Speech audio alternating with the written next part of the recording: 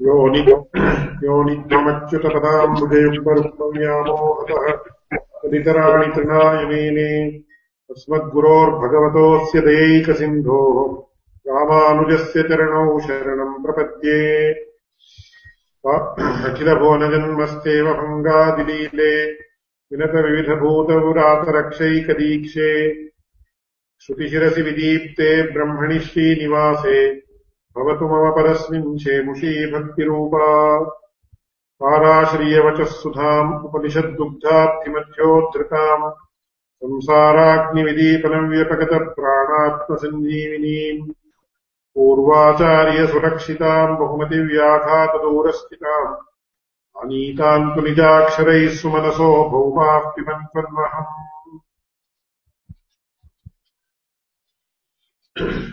போன வாரம் இந்த பகவத்போதாயன கிருதாம் விஸ்தீர்ணாம் பிரம்மசூத்திரவர்த்திம் பூர்வாச்சாரியா சஞ்சிக்ஷிது தன்மதானுசாரேன சூத்ராட்சராணி வியாக்கியாஸ்யந்தே அப்படின்ற ஒரு இன்ட்ரோடக்ஷன் பகவத் ராமானுஜர் என்ன கொடுத்திருக்காரோ அந்த இன்ட்ரோடக்ஷனுடைய ஒரு சாதுத்வம் அப்படின்னு சமஸ்கிருதத்தை சொல்லுவாங்க.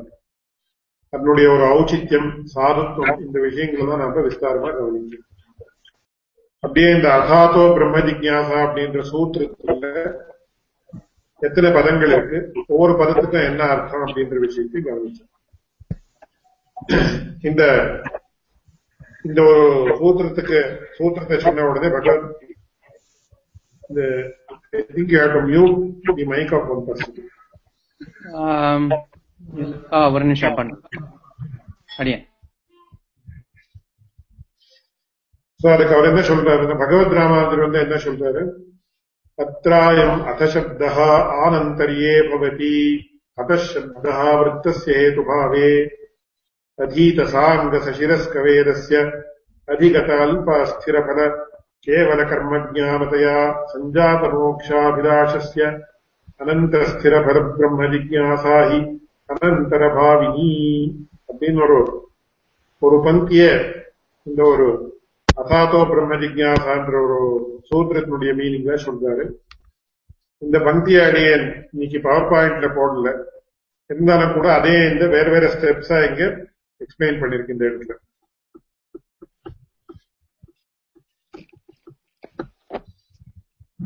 அந்த ஸ்கிரீன் ஷேர் பண்றேன், ஒரு நிமிஷம்.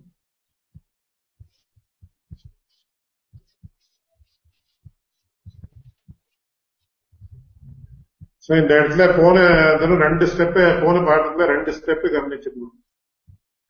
முதல்ல பிராமணேன நிஷ்காரண ஷடங்கோ வேதா அத்தியோ ஜேயஷ்டா அப்படின்னு சொன்ன கிரமத்துல ஒரு பிராமணனாக இருக்கக்கூடியவன் நிஷ்காரணா அப்படின்னு எதுக்காக பண்ணணும் அப்படின்னு சொல்லி கேட்கவே கூடாது அப்படின்னு இந்த விஷயத்துல பிரசங்காத் ஒரு 2 விஷயங்களை அடைய விஞ்ஞாபிக்க இஷ்டப்படுறேன். இந்த மீமாம்சக மதம் அப்படின்னு மீமாம்சா சாஸ்திரம் அப்படின்ற விஷயத்தை விஸ்தாரமா நாம முதல்ல கவனிச்சோம். அதுல இந்த மீமாம்சா சாஸ்திரத்துல 2 பிரஸ்தானங்கள் அப்படின்னு சொல்லுவோம். அதாவது 2 பிரான்சஸ் ஆஃப் மீமாம்சா சாஸ்திர. ஒரு பிரான்ச்சுக்கு பிராபாகர மதம் அப்படின்னு பேரு, இன்னொரு பிரான்ச்சுக்கு பாட்ட மதம் அப்படின்னு பேரு. சோ பிராபாகர மதம்னா பிரபாகர குருன்னு ஒருத்தர் இருந்தார். அவருடைய ஒரு ஸ்கூல் ஆஃப் தாட் ப்ரப்போன் பண்ணக்கூடிய ஒரு ஸ்கூலுக்கு பிராபாகர மதம் அப்படின்னு, பிரபாகராதாகதம் பிராபாகரம் அப்படின்னு, அதுக்கு பிராபாகர மதம் அப்படின்னு. இன்னொரு school of thought Kumarila Bhattar அப்படின்றவர் அதை ப்ராபகேட் பண்ணினார். அவருடைய அந்த ஒரு ஸ்கூல் ஆஃப் தாட்டுக்கு பாட்ட மதம் அப்படின்னு. சோ பகவத் ராமானுஜர் இந்த நிறைய விஷயங்கள்ல பிரபாகரனுடைய மதத்தை தான் அனுசரிக்கணும்.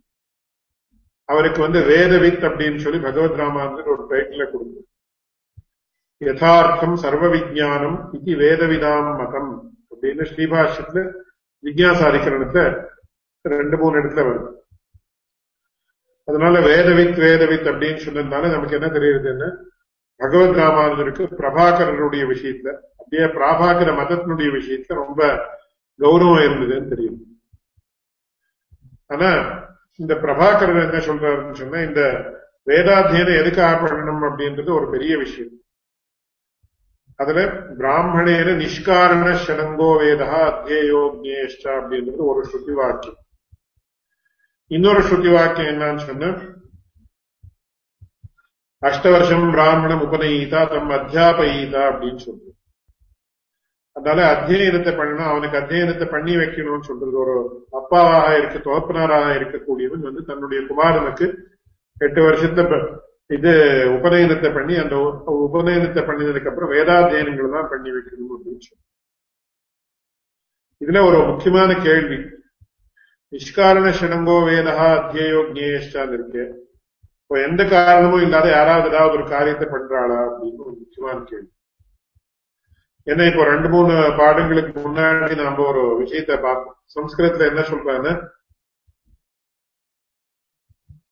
பிரயோஜனம் அனுத்திஷ்ய நம் அந்தோபி பிரவர்த்ததே அப்படின்னு. அதனால எந்த காரணமும் இல்லாத அப்படின்னு சொன்னா, whether it is correct on their part or even on the part of the Vedas to say something, எதுக்காக பண்ணணும்னு கேள்வியே கேட்கக்கூடாது அப்படின்னு. இதுல கூட பிராபாகர மதத்துக்கும் பாட்ட மதத்துக்கும் கொஞ்சம் ஒரு கான்ட்ராஸ்ட் உண்டு. அந்த கான்ட்ராஸ்ட் சங்கிரகமா காட்டும். உதாரணத்துக்கு இப்ப அஹரஹ சந்தியாம் உபாசீதா அப்படின்னு ஒரு வாக்கியம் உண்டு. பிரதிநித்தியமும் தப்பாமல் சந்தியாவந்தனத்தை பண்ணணும் அப்படின்னு. சோ இந்த எதுக்காக பண்ணணும் அப்படின்னு ஒரு கேள்வி. ஜெனரலா இதெல்லாம் கேட்கிறா எல்லாரும் இந்த காலத்துல, அந்த காலத்தையும் கேட்டிருக்கான்னு தெரியும். சோ பிரபாகரர் என்ன சொல்றாருன்னா, அப்படின்னா பிரபாகர மதம் என்ன சொல்றதுன்னு, வேதத்துல ஒரு விஷயம் சொல்லியாச்சுன்னா அதுக்கு கேள்வியே கேட்கக்கூடாது. ஏன் பண்ணணும்னு கேள்வியே கேட்கக்கூடாது. You have to just implicitly follow what is mentioned in the Vedas. You don't have the right to question why it is mentioned like this or why it should be done like this. அப்படின்றது பிரபாகர மதம். அப்படின்னா அந்த வேதத்தினுடைய ஒரு விஷயங்கள் தான் Pristyn பியூரிட்டில maintain பண்ணுறது அவளுடைய அபிப்பிராயம். ஆனா பாட்ட மதத்துல எப்படின்னா பாருங்க, வேதத்துல இதுக்கு இப்போ பாப்பம் அப்படின்னா என்ன சொல்றதுன்னா, சம்ஸ்கிருதத்துல அதுக்கு கொடுத்திருக்கக்கூடிய டெபினிஷன் என்னன்னா, நிஷித்த கர்மஜன்யா அதர்மஹா அப்படின்னு. நிஷித்த கர்மஜன்யா அதர்மஹான்னு எந்த காரியத்தை பண்ணக்கூடாதுன்னு வேதத்தை சொல்லியிருக்கோ அதை பண்ணினால் பாப்பம் உண்டாகும் அப்படின்னா அதுல 2 விஷயம், கிருத்திய ஆகரணம் அகிருத்திய கரணம் அப்படின்னு. இப்ப அஹரஹ சந்தியா உபாசீதான்னு சொல்லியிருக்கேன், சந்தியாவந்தனம் பண்ணணும் பண்ணியே பண்ணணும் அப்படின்னு சொல்லியிருக்கேன். பண்ணாமல் இருந்ததுன்னா அது பெரிய பாப்பம். சோ சந்தியாவந்தனத்தை பண்ணாமல் இருந்தா எந்த பாப்பம் வந்திருக்குமோ அந்த பாப்பம் வராமல் இருக்கிறதுக்காக சந்தியாவந்தனம் பண்ணணும். அதனால பிரத்யவாய பரிகாரா பலம் அப்படின்னு சொல்லி பாட்டாளுடைய அப்படின்னா, சந்தியாவந்தனத்தை பண்ணாமல் இருந்தால் எந்த ஒரு பாவம் உண்டாயிருக்குமோ அந்த பாவம் உண்டாகாம இருக்கிறதுக்காக நம்ம சந்தியாவந்தனம் பண்ணணும் அப்படின்னு சொன்னா என்ன அர்த்தம், சந்தியாவந்தனஸ்ய பிரத்யவாய பரிகாரா அப்படின்னு பாப பரிகாரா பலம் அப்படின்னு சொன்ன மாதிரி ஆச்சு. அதனால வேதத்துல நிஷ்பலமான ஒரு காரியத்தை பண்ணேன்னு சொல்லுது, சபலமான காரியத்தை பண்ணேன்னு சொல்லியிருக்கு. அது என்னன்னு சொன்ன பாப பரிகாரம் தான் பல சந்தியாவந்தனம். சந்தியாவந்தனம் பண்ணாம இருந்தா பாவம் வந்துடும் அப்படின்னு சொல்லி இந்த பாட்ட மதத்தை சொல்றது. ஆனா பிரபாகர மதத்தை ஏன் அப்படி சொன்னான்றது ஒரு கேள்வி வருது. அதுக்கு பகவத் ராமாந்திர மேல ஒரு ரொம்ப அற்புதமான ஒரு விஷயத்த சொல்றாரு. இந்த சாஸ்திரம் அப்படின்னு வேதஹா அப்படின்னு அர்த்தம். முதல்ல சாஸ்திர சப்தத்துக்கு வேதான்னு தான் அர்த்தம். மகாபாரதத்துல கூட என்ன சொல்றது, என்ன வேதாத் சாஸ்திரம் பரம் நாஸ்தி, வேத சாஸ்திராது பரம் நாஸ்தி, 2 விதமான பாட்டாந்தரமும். வேதத்து காட்டிலும் பெரிய சாஸ்திரம் எதுவுமே கிடையாது. அதனால வேதாத்து சாஸ்திரம் பரம் நாஸ்தி சொல்லுவாங்க. இந்த வேத சாஸ்திராது பரம் நாஸ்தின்னு கூட ஒரு பாட்டம் வந்து, 2ம் ஒரே விஷயம் தான். அது பாட்டத்துல கொஞ்சம் வித்தியாசம். அந்த சாஸ்திரம் அப்படின்றது எப்படின்னா, பகவத் ராமானுஜர் சொல்றாரு, மாதா பித்ரு சஹசிரேபியோபி வத்சலதரம் சாஸ்திரம் அப்படின்னு ஒரு இடத்துல ரொம்ப ஆச்சரியமா சொல்றாரு. மாதா பித்ரு சஹசிரேபியோபி வத்சலதரம் அப்படின்னு. இந்த வத்சலான்னு சொன்னா இந்த நம்ம சம்பிரதாயத்துல விசேஷமா ஸ்ரீவைஷ்ணவ சம்பிரதாயத்துல இந்த வத்சல சப்தம் வாத்சல்ய சப்தத்துக்கு ரொம்ப விசேஷமான அர்த்தங்கள் தான் உண்டு. வாத்சல்யம் அப்படின்னு ஒரு ஒரு கண்ணுக்குட்டியை போட்ட உடனே அந்த தாயாராக இருக்கக்கூடிய ஒரு கோவுக்கு, அதாவது ஒரு மாடுக்கு எப்பேற்பட்ட ஒரு பிரீத்தி இருக்குன்னா, அந்த கண்ணுக்குட்டியை போட்ட உடனே அதனுடைய சரீரத்தை எல்லாம் அது நாக்கால இது பண்ணுது. அதுல எப்பேற்பட்ட தோஷங்கள் இருந்தாலும் அதெல்லாம் லட்சியம் பண்ணாம அதை ஒரு போக்கியமா ஸ்வீகரிக்கும். அதனால வாத்சல்யம் அப்படின்னா தோஷ போக்கியத்துவம்னு சொன்னோம் சில பேர், தோஷ அநாதர ஹேத்துவும் சொன்னோம் சில பேர். அதை பத்தி இப்போ நாம சர்ச்சை பண்ண போறது. இருந்தாலும் அந்த தோஷங்கள் எல்லாம் இருந்தாலும் கூட அந்த தோஷங்களை கவனிக்காமல் அந்த மாதாவாக இருக்கக்கூடிய ஒரு மாடு என்ன பண்றதோ அந்த மாதிரி பரமாத்மாவுக்கும் நம்ம இடத்துல என்னன்னு சொன்னா வாத்சல்யம் உண்டு. இந்த ஜீவாத்மாவின் இடத்துல தோஷங்கள் எல்லாம் இருந்தாலும் கூட பரமாத்மாவை லட்சியம் பண்ணாரு, ஜீவாத்மாவை பரிக்கிறீங்க, ஜீவாத்மாவுக்கு ஒரு நல்ல ஒரு கதியை கருணிக்கிறான் அப்படின்னு சொல்லி நமக்கு தெரியும். இந்த சாஸ்திரம் இந்த இன்னொரு முக்கியமான விஷயம் என்னன்னா, பேரண்ட்ஸ் அப்படின்னு நாம என்ன சொல்றோமோ, அப்பா அம்மா, மாதா பிதரவு, இந்த அப்பா அம்மாக்கு என்னன்னா தங்களுடைய குழந்தைக்கு எப்படியாவது நல்லதாகணும்னு சொல்லி அது ஒரே நோக்கம் எல்லா மாதா பிதர்களுக்கும் ஜென்ரலா இருக்கு நாம பார்க்கணும். அதனால மாதா பிதர்களுக்கு விசேஷமாக மாதாவுக்கு வாத்சல்யம் அப்படின்ற ஒரு பிரதானமான குணம். அதுதான் மாதாவுடைய லட்சணமே என்னன்னா வாத்சல்யம் இருக்கணும். பகவத் ராமானுஜர் என்ன சொல்றாருன்னு, மாதா பித்ரு சஹசிரேபியோபி வத்சலதரம் சாஸ்திரம். இந்த வேத சாஸ்திரம் அப்படின்னு இருக்கு, அப்படியே வேற சாஸ்திரங்கள் எல்லாம் இருக்கு. அதுதான் எப்படின்னு, ஒருத்தனுக்கு ஒரு மாதா பிதா தான் இருக்கலாம், ஒரு மாதா பிதா காட்டும் ஜாஸ்தி இருக்கிறதுக்கு சாத்தியம் இல்லை. ஆனா இந்த வேதம்ன்றது எப்படின்னு சொன்னா, மாதா பித்ரு சஹசிரேபியோபி வத்சல தரம் அப்படின்னு. வத்சல தரம் அப்படின்னா சூப்பர்லேட்டிவ் டிகிரி. வத்சலம், வத்சல தரம், வத்சல தமம் அப்படின்னு. இந்த வேதம்ன்றது இருக்கே, இது எப்பேற்பட்டதுன்னு சொன்ன, it is interested in the welfare of the human being more than 1000 fathers and mothers put together அப்படின்னு அர்த்தம். மாதா பித்ரு சஹசிரேபியோபி வத்சலதரம் சாஸ்திரம். அதனால அந்த வேதத்துக்கு நம்ம இடத்துல எல்லார் இடத்துலயும் வாத்சல்யம் உண்டு. அதனால அது என்ன பண்றதுன்னா, என்னைக்கும் நமக்கு கெடுதலாகிற எந்த விஷயமும் சொல்லவே மாட்டாது இந்த வேதம். அதனால ஆரஹ சஞ்சா உபாசீதா அப்படின்னு சொன்ன, don't question why it is to be done like that. வேதத்தை சொல்லியாச்சுன்னா இம்ப்ளிசிட்டா ஒபே பண்ணாது. அதனால எதுக்குன்னு கேள்வியே கேட்கக்கூடாது அப்படின்றது பிராபாக்கிரமம். அதே மாதிரி பிராமணேன நிஷ்காரண ஸ்ரீனங்கோ வேதா அத்தியோ ஜேஷ்ட அப்படின்னு சொன்ன, அது எதுக்குன்னு கேட்கவே கூடாதுன்னு அதுக்காக நிஷ்காரணன்ற ஒரு சப்தத்தையும் அந்த இடத்துல போட்டு சொல்லிருக்கு. அதனால இது பிராபாகர மதத்துல இது இன்னொரு ஸ்பெஷாலிட்டி என்னன்னா, அது கேள்வியே கேட்கக்கூடாது. இதுக்குன்னு இது இன்னொரு சின்ன ஒரு எக்ஸாம்பிள் கொடுக்கறதா இல்ல. ஒரு டாக்டர் இடத்துல நாம போறோம், போன உடனே அவன் சொல்றான் என்னென்ன சிம்டம்ஸ் இதெல்லாம் பார்த்து இந்த மருந்து எடுத்துக்கோன்னு சொல்லி. Of course he may explain some basic things. இந்த மாதிரியான இந்த மருந்து எடுத்துட்டா இந்த மாதிரி யாருன்னு இந்த மாதிரி யாருன்னு சொல்லி, பட் அதுக்காக பூர்த்தியா அனாட்டமி எல்லாம் எக்ஸ்பிளைன் பண்ணிட்டு உட்காண்டா அப்புறம் he may spend another 10 to 15 years to explain the entire thing while giving some small medicine. அதனால அத்தனை பெரிய விஷயம் இருந்தாலும் அவன் என்ன சொல்றாங்க, ஏதோ ஒரு மருந்து எடுத்துக்கோங்கன்னு சொல்ல, நாம அந்த மருந்து சாப்பிடுறது நமக்கு குணம் முடியாது. அந்த மாதிரி இதை எதுக்குன்னு கேள்வி எல்லாம் கேட்டு போனா அதெல்லாம் புரிஞ்சுக்கிறதுக்கு நமக்கு சாமர்த்தியம். அந்த சாமர்த்தியம் இல்லாம இருக்கிறப்போ என்ன சொல்றது, என்ன just obey as it has been mentioned like this. அதனால எதுக்காக இந்த காலத்துல அதெல்லாம் ரொம்ப முக்கியமா கேள்வி கேட்கிறேன். என்ன வேதாத்தியனம் பண்றதுனால என்ன கிடைக்குது? பிராமண நிஷ்காரண ஸ்ரீனங்கோ வேதோ அத்தியா கீஷ்டான ததஹ்கிம் அப்படின்னு சம்ஸ்கிருதத்துல கேட்கும். அப்படி இல்லாம அந்த காலத்துல எப்படி இருந்ததுன்னு சொன்ன, இந்த ஜீவாத்மாக்கு இகத்திலையும் பரத்திலையும் ரெண்டும் ஐகாமுஷ்மிக பரசாதனம் அப்படின்னு சொல்ற சம்ஸ்கிருதத்துல. அவனுக்கு இந்த லோகத்திலயும் என்ன ஆகணுமோ அப்படியே அதுவும் அந்த ஸ்ரேயஸ் எல்லாம் உண்டாயிட்டு இருந்தது. அப்படியே பாரலௌகிகமான காலத்துல என்ன உண்டாயிட்டு இருந்தது அதெல்லாம் உண்டாயிட்டு இருந்தது தெரியுது. இந்த வேத விதிகளை அனுசரணம் பண்ணுது. இது இப்போ நாம பார்த்துட்டு இருக்கிறதுனால it is based on more on theory rather than practice. Because இப்போ அந்த காலத்துல எப்படி, இப்போ இந்த காலத்துல அந்த மாதிரி வேதாத்தியனம் பண்ண முடியுமா, இது பண்ண முடியுமா, அப்போ இதெல்லாம் பண்ணாத எப்படி நம்ம வேதாந்தத்தை தெரிஞ்சுக்கிறது அப்படின்ற கேள்வி இந்த சொல்ற சமயத்திலேயே உங்களுக்கு எல்லாம் உண்டாகும். அதுக்கெல்லாம் பகவத் ராமானுஜரே shortly he will give an answer to all those things. But இது அத்தியன கிரமம் எப்படி இருந்ததுன்னு நாம பாக்குற சமயத்துல நமக்கு என்ன தெரியுது, ஃபர்ஸ்ட் ஸ்டெப் என்னன்னா வேதாத்தியனம் பூர்த்தி பண்ணணும் அப்படின்றது ஃபர்ஸ்ட். ரெண்டாவது ஸ்டெப் என்னன்னா, அதுதான் இந்த பவர் பாயிண்ட் நீங்க பார்க்கலாம்.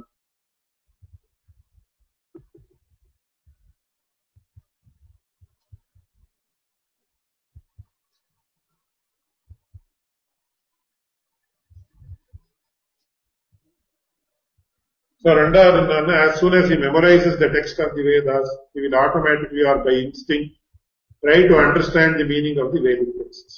So ஒரு மூலம் அப்படின்னு சொல்லுவாரு. மூலம் அப்படின்னா with the text of the Vedas. இந்த மூலாத்தியன ஆட்சின்னு சொன்ன உடனே அவனுக்கு என்ன ஆகும்னு சொன்ன, அவனுக்கு தானாவே ஒரு ஆசை உண்டாகும். இந்த மாதிரி இந்த வாக்கியத்துக்கு என்ன அர்த்தம், இந்த வாக்கியத்துக்கு என்ன அர்த்தம், இந்த வாக்கியத்துக்கு என்ன அர்த்தம். சோ அதுக்கு ராகத பிராப்தம் அப்படின்ற விஷயத்த போன வாரம் விஸ்தாரமா சொல்லியாச்சு. சோ பை இன்ஸ்டிங் என்ன உண்டாருது, அதுக்கு ராகத பிராப்தம் அப்படின்றதுக்கு ஸ்நாத்வா புஞ்சீதா அப்படின்ற ஒரு எக்ஸாம்பிள் வாங்கிட்டு போதன விதி, போதனத்துக்கு எதுக்கு விதி வேண்டியதில்லை அப்படின்னு அந்த விஷயங்கள் தான் விஸ்தாரமா நம்ம பார்த்தாச்சு. சோ இதுல அதனால என்ன ஆகுதுன்னா, உடனே அவனுக்கு அது அர்த்த ஜானே பிரவர்த்தது பை ஹிஸ் ஓன் வாலிஷன் அப்படின்னு இங்கிலீஷ்ல சொல்றாங்க. அந்த மாதிரி அவன் தானாவே அந்த அர்த்த ஜானத்தை பிரவர்த்தி உண்டாங்க. அதுல வேதம் சொன்ன உடனே முதல்ல சம்ஹிதா பிராமண ஆரண்யங்கள் தான் முதல்ல சொல்லிருக்கு.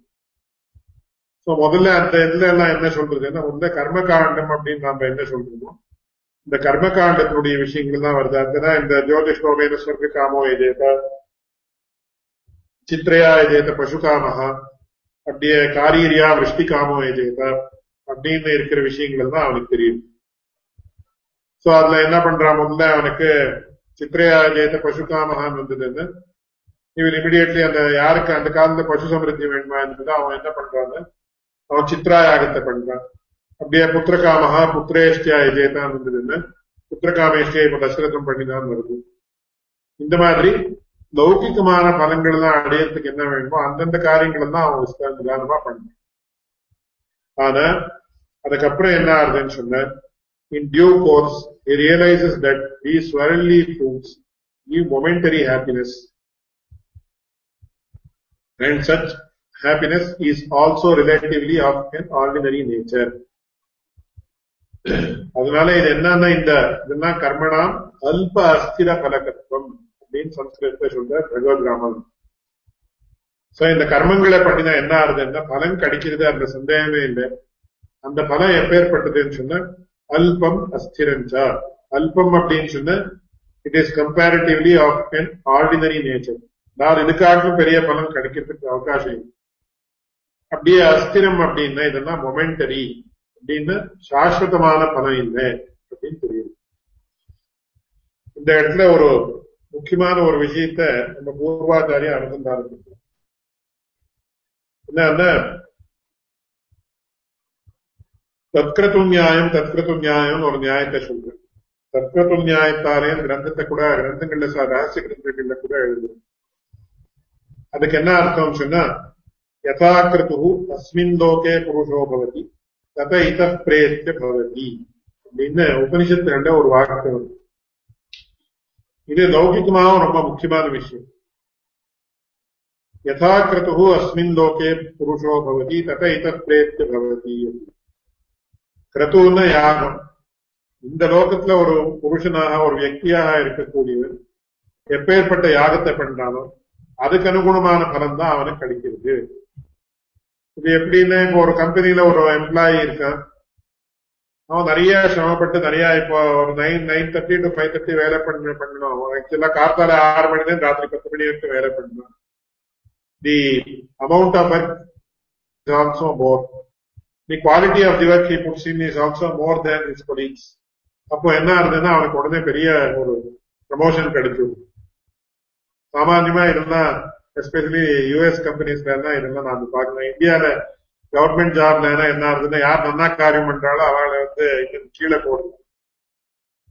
இன்னும் வேற சமயத்துல வேற கம்பெனிகள்ல இருந்து நாம என்ன பண்றோம், ரொம்ப எக்ஸ்ட்ராடினரியா ஒர்க் பண்றான், அவனுக்கு என்ன உடனே ப்ரமோஷன் கிடைக்கிறது, சேலரி ஹைக் கிடைக்கிறது, இதெல்லாம் கிடைக்கும். அந்த மாதிரி யதாகிருத்து அஸ்மின் லோகே புருஷோ பவதி. சோ அவன் யாகம் பண்ற சந்தர்ப்பத்துல அவன் எப்பேற்பட்ட ஸ்ரத்தையினால பண்றான். இப்போ ஏதோ இத்தனை ரிசோர்சஸை யூஸ் பண்ணி யாகம் பண்ணலாம்னு சொல்லிருக்கு, அதுக்காக ஜாஸ்தி ரிசோர்சஸை யூஸ் பண்ணி அவன் யாகத்தை பண்ணலாம். இந்த மாதிரி சோ மெனி கிரைட்டீரியா இருக்கு. சோ அந்தந்த கிரைட்டீரியாக்கு அனுகுணமாக அவனுக்கு பலன் கிடைக்கிறது. தத இத பிரேத்ய பவதி. சோ இந்த சரீரத்தை விட்டதுக்கு அப்புறம் அவனுக்கு என்ன ஆகுதுன்னா அதுக்கு அனுகுணமாக பலன் கிடைக்குது அப்படின்றது இந்த தத்கிருத்து நியாயம். அப்படின்னு என்னன்னு சொன்னா, அதுக்கு அதை சமரைஸ் பண்றதுக்கு சம்ஸ்கிருதத்துல எப்படி சொல்றா, சாதனானுகுணம் பலம். சாதனா எப்படி இருப்ப பலம் அப்படி. So the fruits realized will be commensurate with the efforts that are அப்படின்னு சார் இங்கிலீஷ்ல ரொம்ப கிறிஸ்பா சொல்லணும் அப்படின்னு சொல்ல, the fruits that he gets are they will be commensurate with the efforts that he puts. அதனால தத்கிருது நியாயம் அப்படின்னு.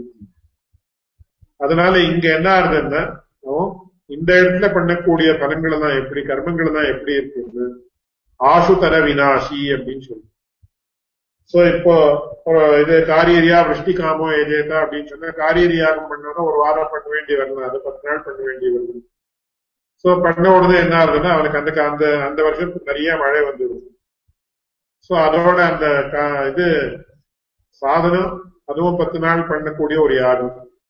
அதுக்கப்புறம் பலம் என்னன்னா அந்த சீசன்ல நிறைய மழை வந்துடுது, அதோட சரியா. சோ அது அக்கௌண்ட் சரியாயிடுது அங்க. சோ தி இது பேலன்ஸ் அண்ட் இது ரெண்டும் ஈக்குவல் ஆயிடுது and the account is written on.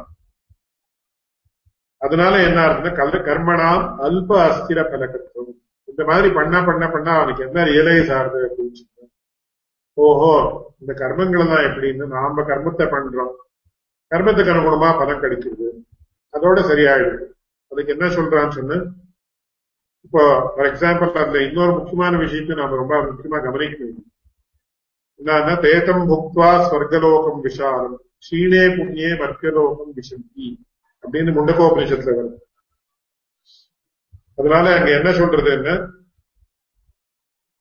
ஜோதிஷ்டோமேன ஸ்வர்க காமோய தேதா இத்தியாதி வாக்கியங்கள்ல என்ன சொல்றதோ அந்த யாகங்கள் அக்னிஷ்டோம யாகம், ஜோதிஷ்டோம யாகம், தர்ஷேஷ்டி, பூர்ணமாசேஷ்டி, இந்த மாதிரி வேற வேற யாகங்கள் தான் சொல்றது. அந்த யாகங்களுக்கெல்லாம் என்ன பலம் அப்படின்னா சொர்க்க காமஹா சொர்க்கம்தான் பலம் அப்படின்னு தெரியும். ஆனா இந்த சொர்க்கம் எப்பேற்பட்ட சொர்க்கம்னா இது மோட்ச பரியாயமான சொர்க்கம் இல்லை. என்ன மோட்ச பரியாயமா கூட சில சமயத்துல சொர்க்க பதத்தை யூஸ் பண்றாங்க சாஸ்திரங்கள். இந்த இடத்துல சொல்லக்கூடிய சொர்க்கம் அப்படின்றது அது ஒரு லோக விசேஷம் தான், அது மோட்சம் இல்லை. ஏன்னா தேதம் புக்வா ஸ்வர்கலோகம் விஷாலம் க்ஷீணே புண்ணியே மர்த்தியலோகம் விஷந்தி. சோ இந்த யாகத்தாலே அவனுக்கு எப்பேற்பட்ட சொர்க்கம் வரணும்னு இருக்கோ அப்பேற்பட்ட சொர்க்கம் உண்டாகும்.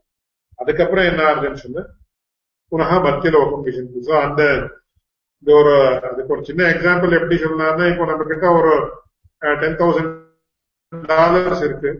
ஸோ $100 or $200 per day இருக்கிற ஒரு ஹோட்டல நம்ம போய் தங்கிட்டு வந்தேன். ஸோ அதை deposit that $10,000 in the hotel account. So until the account cash is there, cash balance is there, he will allow us to stay in that hotel.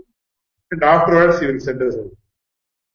அந்த மாதிரின்ற மாதிரி ஒரு விதமா ஒரு திருஷ்டாந்தமா சொல்றதானே அந்த மாதிரி சொல்றேன். எது வரைக்கும் இவனுடைய புண்ணியம் இருக்கோ, அந்த புண்ணிய கர்மாவில் இருக்கோ, அது வரைக்கும் இவன் சொர்க்கத்துல இருக்கு. மறுபடியும் பேக் டு ஸ்கொயர் ஒன் அப்படின்னு சொல்றாங்க. அந்த மாதிரி he will come back to this மர்த்தியலோகம், அதாவது இந்த பூலோகத்துக்கு அவன் வந்து. இதனால பரீட்சலோகானு கர்மச்சித்தானு பிராமணோ நிர்வேதமாயா நாஸ்திகிருத கிருதேனா அப்படின்னு சொல்லி இதுல மேல ஒரு ஸ்ருதி வாக்கியத்தை பகவத் ராமானுஜர் எடுக்க போறோம். இப்படியே தத்யதாயிக கர்மச்சித்தோ லோகா க்ஷீயதே ஏவமேவ அபுத்திர புண்ணியச்சித்தோ லோகா க்ஷீயதே அப்படின்னு இன்னொரு வாக்கியம். தத்து யதா இஹ கர்மச்சிதா லோகா க்ஷீயதே. இந்த கர்மச்சித்தமான கர்மத்தால சம்பாதிக்கப்பட்ட இந்த லோகம் எப்படி க்ஷயிஷ்ணுவோ, அதாவது நாசம் ஆயிடுறதோ, நாசம் ஆயிடுறது இந்த sense we lose our lives after our life, ஒரு ஆயுஷ் முடிஞ்சிடுறது நமக்கு லைஃப் போயிடுது. இந்த ஜீவாத்மாவும் பரமா சரீரமும் வேற ஆயிடுது தான் டெத் அப்படின்னு சொல்லி. It is the separation of the ஜீவாத்மா ஃப்ரம் தி பாடி. சோ தத்யதா இஹ கர்மச்சித்தோ லோகா க்ஷீயதே ஏவமேவா இப்படியே அமுத்ரான அந்த பரலோகத்தை புண்ணியச்சிதா லோகா க்ஷீயதே. புண்ணியச்சிதான புண்ணியத்தாலே சம்பாதிக்கப்பட்ட லோகா, அந்த லோகம்ன்றது க்ஷீயதே, அதுவும் கூட நாசம் ஆயிடுது. அப்படின்னு இந்த சொர்க்கத்தை நாம புண்ணியத்தாலே ஜெயிச்சிருக்கோம், புண்ணியத்தாலே சம்பாதிச்சிருக்கோம் சொன்ன அந்த சொர்க்கலோகம்ன்றதும் கொஞ்ச நாள் ஆகும். After particular designated period of time அது என்ன ஆயிடுதுன்னா போயிடுது. அதனால இப்போ என்ன ஆகுதுன்னா, இந்த மாதிரி ஒரு கிரமத்துல வந்தாச்சுன்னு அப்பேற்பட்ட ஒரு வியக்திக்கு எவ்வளவு கர்மம் பண்ணினாலும் கடைசியில என்ன ஒரு சாஸ்வதமான பலன் நமக்கு கிடைக்கலையே, அதனால இந்த கர்மங்கள் தான் வேண்டாம் அப்படின்னு போகுது. அதனால பிராமணோ நிர்வேதமாயாது நாஸ்திய கிருதேன பரீட்சிய லோகான் கர்மச்சிதான்.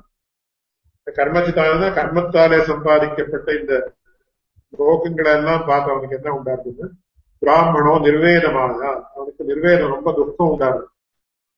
நாஸ்திய கிருதேன இந்த கர்மம் இவ்வளவு எல்லாம் கர்மம் பண்ணிதான ஒரு சாஸ்வதமான பலமும் கிடைக்குது, என்ன பண்றது அவனுக்கு ஒரு தீவிரமான ஒரு துக்கம் உண்டாரு. அப்பேற்பட்ட துக்கம் உண்டானதுக்கு அப்புறம் அவன் என்ன பண்றான்னு சொன்ன அனந்த ஸ்திரபல ஆபாத பிரதீத்யா அப்படின்னு பகவத் ராமானு சொன்ன மாதிரி இந்த உபனிஷத்துகளை எல்லாம் வாசிக்கிற சந்தர்ப்பத்துல அவனுக்கு என்ன தெரியுது அப்படின்னா, தமேவம் வித்வான் அமிர்த இஹ பவதி அப்படிங்கிறது, தமேவ விதித்வா அதிமிருத்யுமேதின்னு சொல்லி மிருத்யும் அத்தியேதி அப்படின்னு சொல்லி ஸ்வேதாசத்ரோபனிஷத்து வருது. நசபுனராவர்த்ததே அப்படின்னு சாந்தோக்கியத்தை வருது.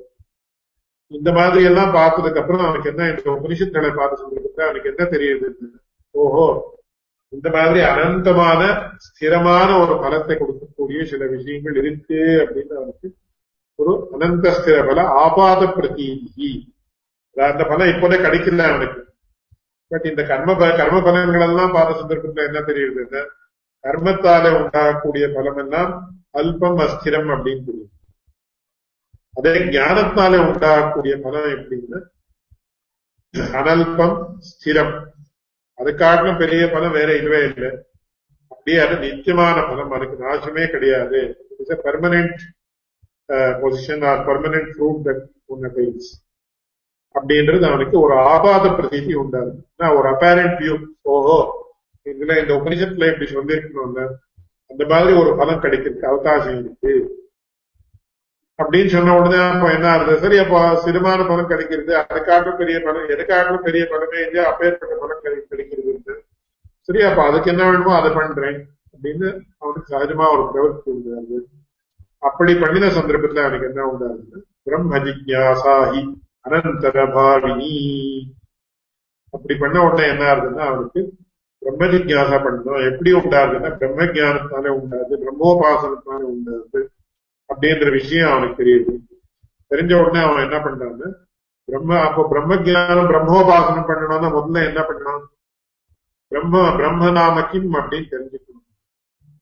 அதனால முதல்ல பிரம்ம ஜிக்ஞாசாயம் பிரவர்த்ததே. பிரம்மம் அப்படின்னா என்ன, அந்த பிரம்ம வஸ்து எப்பேற்பட்டது, அதுக்கு குணம் உண்டா, அதனுடைய குணங்கள் எல்லாம் எப்படி உபாசனம் பண்ணணும், என்ன பண்ணணும், இந்த விஷயங்கள் எல்லாம் தெரிஞ்சுக்கணும்னு சொல்லி அவன் என்ன பண்ணான், அதுக்கு எல்லாருக்கும் பேஸ் என்னன்னா பிரம்ம ஜிக்ஞாசா, அதாவது பிரம்ம விஷயக்க விசார சாஸ்திரம். இதுக்கு விசார சாஸ்திரம்னு பேரு. மீமாம்சா சாஸ்திரம் அப்படின்னாலே விசார, மீமாம்சா அப்படின்றதுக்கு கன்சைஸ் மீனிங் என்னன்னா விசாரஹா அப்படின்னு. பிரம்ம ஜிக்ஞாசாஹி பிரம்ம விசாரோஹி அனந்தர பாவினி. இந்த மாதிரி ஸ்டெப்பா வந்தாச்சு. முதல்ல வேதாத்தியனம் பண்றான், அதுக்கப்புறம் அதனுடைய அர்த்தத்தை புரிஞ்சுக்கணும். அர்த்தத்தை புரிஞ்ச உடனே கர்மங்கள் எல்லாம் அனுஷ்டானம் பண்றான். கர்மானுஷ்டானம் பண்ண உடனே அதனுடைய பலங்கள் எல்லாம் அனுபவிச்சு அப்புறம் அவனுக்கு என்ன தெரியுதுன்னா இந்த கர்மனாம் அல்ப அஸ்திர பலகத்துவம் அப்படின்னு தெரியுது.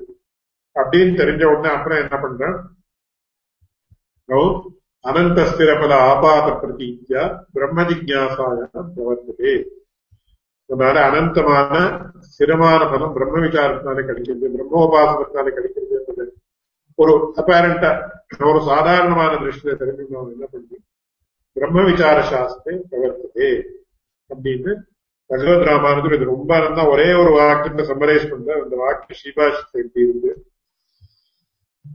அதீத சாங்க சசிரஸ்க வேதஸ்ய அதிகத அல்ப அஸ்திர பல கேவல கர்ம ஜானதையா சஞ்சாத மோக்ஷாவிநாசஸ்ய அனந்த ஸ்திர பல பிரம்ம ஜிக்ஞாசாயி அனந்தர பாவினி அப்படின்னு இந்த ஸ்லைட்ல 6 ஸ்டெப் போட்டு என்ன சொல்லியிருக்கோம், அந்த 6 விஷயத்தையும் ஒரு சின்ன வாக்கியத்துல அவர் சம்மரைஸ் பண்ணி காட்டுறார். அதனால இந்த 5 ஸ்டெப் என்ன இருக்கோ அது அந்த ஒரு 5 ஸ்டெப்பையும் இந்த ஸ்ரீபாஷ்யத்தினுடைய இந்த ஒரு வாக்கியத்தை சம்மரைஸ் பண்ணி காட்டுறார். இதுல இன்னும் முக்கியமா அநேக விஷயங்களை நாம தெரிஞ்சுக்க வேண்டியிருக்கு. இதுல ஒரு பகவத் ராமானுஜருக்கு இதுக்கு மேல என்ன பண்றான்னு சொன்னா, முதல்ல இந்த அதாதோ பிரம்ம ஜிக்யாசா அப்படின்ற சூத்திரத்தை விவரிக்கணும். விவரிச்சதுக்கு அப்புறம் இந்த அசப்தத்துக்கு அத்வைத்திகள் என்ன அர்த்தம் சொல்றாங்க விசாரமா சொல்லி அதுக்கப்புறம் அதுக்கு அவளுடைய மதத்துல என்ன அனுபபத்திகள் அப்படின்னு தோஷம் அப்படின்னு சொல்றதுக்காக அனுபபத்தின்ற ஒரு சொந்தம் நம்ம பெரியவாழதான் உபயோகிக்கிறது. ஏன்னா இந்த சாதனத்துக்கு அவ என்ன சொல்றான்னா அதாண்டத்துக்கு நாம என்ன சொல்றோம் கர்ம விசாரானந்தரம் அப்படின்னு நாம சொல்றோம். அவ அதாண்டத்துக்கு சாதன சதுஷ்டய சம்பத் நிரந்தரம் அப்படின்னு சொல்றோம். பகவத் ராமானுஜர் என்ன பண்றாருன்னா இந்த சாதன சதுஷ்டய சம்பத்தி வேண்டாம்னு சொல்லல. பட் இந்த இடத்த நாம கிரமமா இந்த சாஸ்திர கிரமத்துல பாக்குற சந்தர்ப்பத்தை நம்ம சொன்னாங்க கர்ம விசாரானந்தரம் அப்படின்றதுதான் இந்த இடத்த பொருந்தும் அப்படின்னு சொல்றோம். அப்படின்னு சொல்றதுக்கு முன்னாடி மத்தியத்துல இன்னும் நிறைய விஷயங்கள் தான் சொல்றோம். இந்த பூர்வ மீமாம்சை உத்தர மீமாம்சை இது ரெண்டும் சேர்ந்து ஒரு சாஸ்திரமா ரெண்டு சாஸ்திரமானு நமக்கு அத்வைத்திகளுக்கு சர்ச்சை உண்டு. ஐக்கிய சாஸ்திரம் சாஸ்திரைக்கியவாதா ಅಥವಾ ஐக்கிய சாஸ்திரியவாதா பேரு. சோ அது ரொம்ப முக்கியமான ஒரு கான்செப்ட். என்ன இல்ல இந்த விஷயத்துல சில பேர் சர்ச்சை எல்லாம் பண்றது உண்டு. இந்த மாதிரி நாம இப்ப சொல்லிட்டு இருக்குமே how it is relevant today அப்படின்னு. ஒரு மீமாம்சா உத்தர மீமாம்சா ரெண்டும் சேர்ந்து ஒரே சாஸ்திரமான நமக்கு என்ன ரெண்டு சாஸ்திரம் என்ன how it is going to affect us today இதெல்லாம் நாம ஏன் தெரிஞ்சுக்கணும். இதெல்லாம் ஒரு இது அனாவசியமா நம்ம புத்தியை ஸ்ட்ரெயின் பண்ணிட்டு இருக்கோம் இல்லையா அப்படின்னு ஒரு கேள்வி வரலாம். இதுக்காக பழைய காலத்திய என்ன சொல்லியிருக்காங்கன்னா சாஸ்திர ஜானம் பகு கிளேசம் புத்தேஷ்சலன காரணம் உபதேசாத்து ஹரிம் புத்வா விரமேத் சர்வ கர்மசு. உங்களுக்கு இதுக்கு சாஸ்திர ஜானம் இதெல்லாம் எதுக்கு நீங்க திண்டாடு வரமே உபதேசாத்து ஹரிம் நமக்கெல்லாம் மோட்சம் உண்டானோம்னு சொன்னா நாம என்ன பண்ணோம் பரமாத்மோபாசனம் பண்ணணும். பரமாத்மோபாசனத்துக்கு பரமாத்மாவுடைய ஸ்வரூபம் எப்படி இருக்குன்றது ஆச்சாரியங்களுக்கு உபதேசத்தை பற்றி அப்படி உபாசனம் பண்ணிட்டு தியானமோ இதோ கர்மயோகமோ ஞான யோகமோ பக்தி யோகமோ அதெல்லாம் பண்ணிட்டு போனவே இதெல்லாம் எதுக்கு இந்த சர்ச்சைகள் தான் வேணுமா நமக்கு ஒரு கேள்வி வரும். இந்த ரெண்டு முக்கியமான விஷயத்த நாம புரிஞ்சுக்கணும். என்னன்னா இப்போ சாதாரணமா இப்போ யாரோ ஒரு லேடிக்கு she is 80 years old or 75 years old.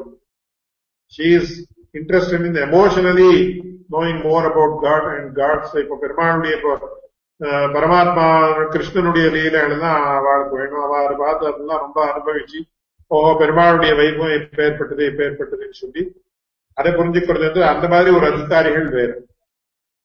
ஆனா எல்லாருக்கும் அந்த மாதிரி இருந்தா போறாது. ஏன்னு சொன்னா the theoretical foundations of any particular religion have to be extremely strong. இந்த தியரிட்டிக்கல் ஃபவுண்டேஷன் ஸ்ட்ராங்கா இல்லாம என்ன ஆகுதுன்னு சொன்ன அப்போ அவ பண்ற ஒரு உபாசனத்துக்கோ இதுக்கோ அதுக்கு ஒரு பலம் உண்டாகும். இந்த சம்ஸ்கிருதத்துல விசேஷமா நம்ம வேதாந்தங்கள்ல பகவத்கீதையில என்ன சொல்றதுன்னா எல்லா இடத்துலயும் ஞானம் விஜயானம் அப்படின்னு ரெண்டு ஆஸ்பெக்ட சொல்லுது. பகவத்கீதையில எந்த இடத்துல போனாலும் இது வருது. ஞானம் தேகம் சவிஜானம் இதும் வக்ஷாம் யசேஷ்டா அப்படின்னு. இல்ல இன்னொரு இதுல ஞானம் விஜயான சகிதம் யஜ்ஞாத்வா மோக்ஷசே குபாத் அப்படின்னு வந்து இப்படி ஞானம் விஜயானம் பகவத்கீதையில ஒரு 5-6 இடத்துல செப்பரேட்டா வருது. இன்றைய நாளில ஜெனரலா பண்டிதா என்ன பண்றாங்கன்னா ஞானம் விஜயானம் அப்படின்றது அதுவும் ஒரு ஞான பரியாயம் தான்ற மாதிரி நிறைய இடத்துல கன்சிடர் பண்ணிருக்கா நமக்கு தெரியுது. இதுக்காக என்னுடைய ஆச்சாரியராக இருக்கக்கூடிய கொத்திமங்கலம் வரதாச்சாரிய சுவாமி நிறைய ரிசர்ச் பண்ணி இந்த விஜயானம் அப்படின்றது ஞானத்துக்காக செப்பரேட் ஆன விஷயம், ரொம்ப முக்கியமான விஷயம் இது அப்படின்னு நிறைய ரிசர்ச் பண்ணி ஞான பதத்திற்கும் விஜயான பதத்துக்கும் என்ன வித்தியாசம், ஞான பதத்தினுடைய அர்த்தம் என்ன, விஜயான பதத்தினுடைய அர்த்தம் என்ன அப்படின்றத சொல்லி அவர் அடிக்கடி என்ன சொல்லுவாரு, வேதாந்த விஜயான சுனிஷ்டிதார்த்தா சன்னியாச யோகா இடத்துல விஜயான பதத்தை உபயோகிச்சிருக்குன்னு அடிக்கடி சொல்லுவாரு. அப்படின்னா என்ன விஜயானம் அப்படின்னா இந்த காலத்துல நாம என்ன பண்றோம் சயின்ஸ் அப்படின்னு சொல்றோம். அதுக்கு ஒரு சின்ன எக்ஸாம்பிள் அடியே கொடுக்கறது உண்டு. இப்ப நம்ம பாலை உரை குத்தி தயிர் பண்றோம். பாலுக்கு கொஞ்சம் தயிர் சேர்த்து வச்சா அது தயிர் ஆயிடுது அப்படின்னு நமக்கு எல்லாம் தெரியும். ஆனா அதை நாம கொஞ்சம் டீப்பா பார்க்க போனா நிறைய ஃபேக்டர்ஸ் இருக்கு. அது பால் எப்படி இருக்குன்னா, பால் முதல்ல பாயில் பண்ணி அதை பூர்த்தியாக காய்ச்சி அதுக்கப்புறம் அது கொஞ்சம் சுகோஷ்ணமா அப்படின்னு சொல்றாரு சம்ஸ்கிருதத்துல. அந்த மாதிரி அது சுகோஷ்ணமா இருக்கணும். அதுக்கு எவ்வளவு தயிர் சேர்க்கணும் அப்படின்றது ரொம்ப முக்கியமான விஷயம். இப்போ மெட்ராஸ்ல இருந்தா என்ன பண்றாரு, மெட்ராஸ் மாதிரி ஒரு டிராபிக்கல் சிட்டில இருந்தா, டிராபிக்கல் பிளேஸ்ல இருந்தா, அந்த கரண்டின்னு சொல்றோமே, அந்த கரண்டியை சும்மா இல்லைன்னு அதுக்குள்ள சும்மா பட வச்சா போறோம். தயிரினுடைய கரண்டியை உள்ள பட வச்சா போறோம், அது உடனே தயிர் ஆயிடும். இல்ல கொஞ்சம் மேல்கோட்டையில மைசூர் பெங்களூர்ல இருந்தா கொஞ்சம் ஒரு ஸ்பூன் ஒரு லிட்டர் பால் இருக்குன்னு சொன்னா ஒரு ஸ்பூன் தயிரை நம்ம குட்டி அதுல அதை மிக்ஸ் பண்ணணும். வேற ஒரு சிம்லாலயோ இல்ல ஹிமாலயாஸ்ல இருக்கான்னு சொன்னா ஒரு லிட்டர் பாலுக்கு நம்ம என்ன பண்ணோம், ஒரு ஆல்மோஸ்ட் ஒரு 100 ml ஆர் 50 ml தயிர் சேர்த்து வேண்டியது. அப்புறம் நிறைய அந்த பால் நிறைய காஞ்சி நிறைய சூடா இருக்கிறப்ப நம்ம தயிரை சேர்த்தா என்ன அது வேற மாதிரி ஒரு டெக்ஸ்டர் வரும். அப்படியே சூடாவே இல்லாம இருக்கிறப்ப நம்ம பூர்த்தி அதுக்கு கோல்டா இருக்கிறப்ப அது சேர்த்தா அது அதனுடைய டெக்ஸ்டர் வேற மாதிரி வரும், அந்த தயிரினுடைய டேஸ்ட் வேற மாதிரி. சோ ஒரு ஹவுஸ் ஹோல்டு விஷயம் என்னன்னா, ஒரு சின்ன விஷயம் இந்த மாதிரி ஒரு தயிரை எப்படி தயார் பண்றது அப்படின்ற விஷயத்தையே so many issues are involve. So அதனுடைய சயின்ஸ் என்னன்னு தெரியணும். இப்போ ஜென்ரலா நாம பாக்குறது எப்படின்னா, இந்த தயிரை சேர்த்ததுனால என்ன ஆகுதுன்னா, இந்த பாக்டீரியாஸ் வந்து மல்டிப்ளை ஆகும். சோ அந்த தயிரினுடைய பாக்டீரியா பாலினுடைய பாக்டீரியா அதனுடைய பேர்ல ரியாக்ட் ஆகி அது பிகம்ஸ் செல்ஸ். சோ நாம வெயில் தேசத்துல இருந்தா என்ன ஆகுது, பாக்டீரியா ரொம்ப ஃபாஸ்டா மல்டிப்ளை ஆகும், அதனால கொஞ்சமா சேர்க்கும். குளிர் தேசத்துல இருந்தோம்னா பாக்டீரியா ரொம்ப நிதானமா மல்டிப்ளை ஆகுது, அதனால கொஞ்சம் ஜாஸ்தி தயிர் சேர்த்து வைக்கணும். இந்த மாதிரி ஒரு சின்ன விஷயத்தையே நாம எடுத்துட்டா எவ்வளவு so many issues are involve, so many aspects are involve. அதனால அந்த சயின்ஸ் எப்படின்னு தான் நாம காரியத்தை பண்ண வேண்டியது. அந்த மாதிரி ஒரு உபாசனம் அப்படின்னு எடுத்துட்டாச்சுங்க, அது ஒரு பெரிய சயின்ஸ். அது எந்த சயின்ஸ், இந்த அத்தியாத்ம விஞ்ஞானம் அப்படின்னு என்னுடைய ஆச்சாரியன் அடிக்கடி சொல்லுவாங்க. நம்ம என்ன ஜென்ரலா இந்த ஜீவாத்மா பரமாத்மா அப்படின்னா we take these things very lightly. இந்த ஜீவாத்மா பரமாத்மா அப்படின்னா ஏதோ சின்ன ஒரு என்னுடைய ஆச்சாரியன் அடிக்கடி அது கூட சொல்லுவாங்க, என்ன கட்டம் பட்டம் முக்கியம் அப்படின்னு சொல்ற மாதிரி ஜீவாத்மா பரமாத்மா அப்படின்ற மாதிரி பேசுறாங்க எல்லாரும். அப்படி இல்லை. ஜீவாத்மான்னு சொன்னாலே நம்ம சரீரத்துக்குள்ளே இருக்கக்கூடிய இந்த ஒரு வேர்த்தா, அது அந்த பரமாத்மா அந்தரியாமையா இருக்கா அப்படின்னு எத்தனை விஷயங்கள் இருக்கு.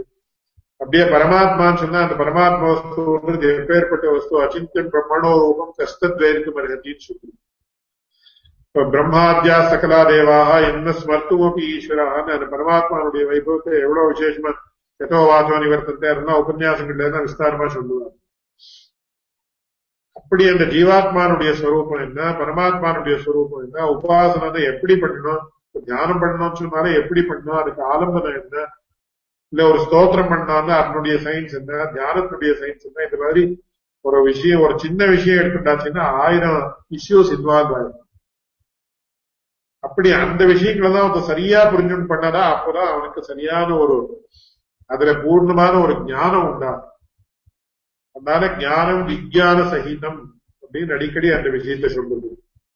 அதனால விஞ்ஞானம் அந்த சயின்ஸ் இல்லாது, without knowledge of the science of that particular aspect நாம பண்றதுன்றது அது பூர்ணமாகாது.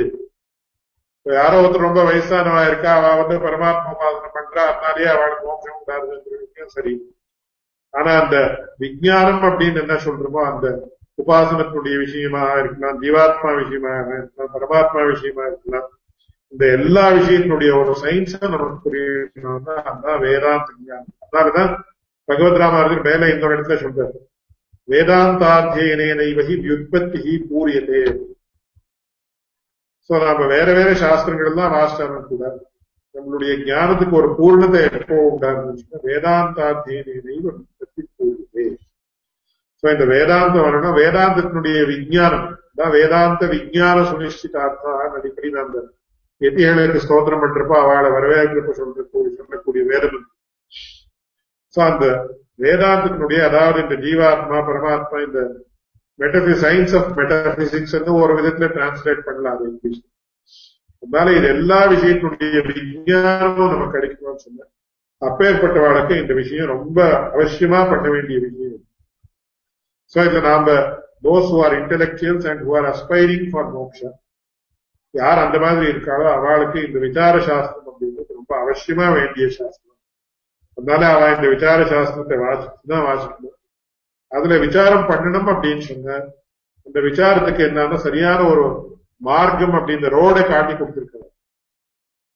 விசாரம் அப்படின்றது எப்படின்னா அது தர்க்க சககிருத்தமாக இருக்கணும் அப்படின்னு தர்க்கம் அப்படின்னு என்னன்ற அந்த விஷயத்த இன்னொரு நாள் அடிய விஸ்தாரமா விஞ்ஞானிக்கிறேன்.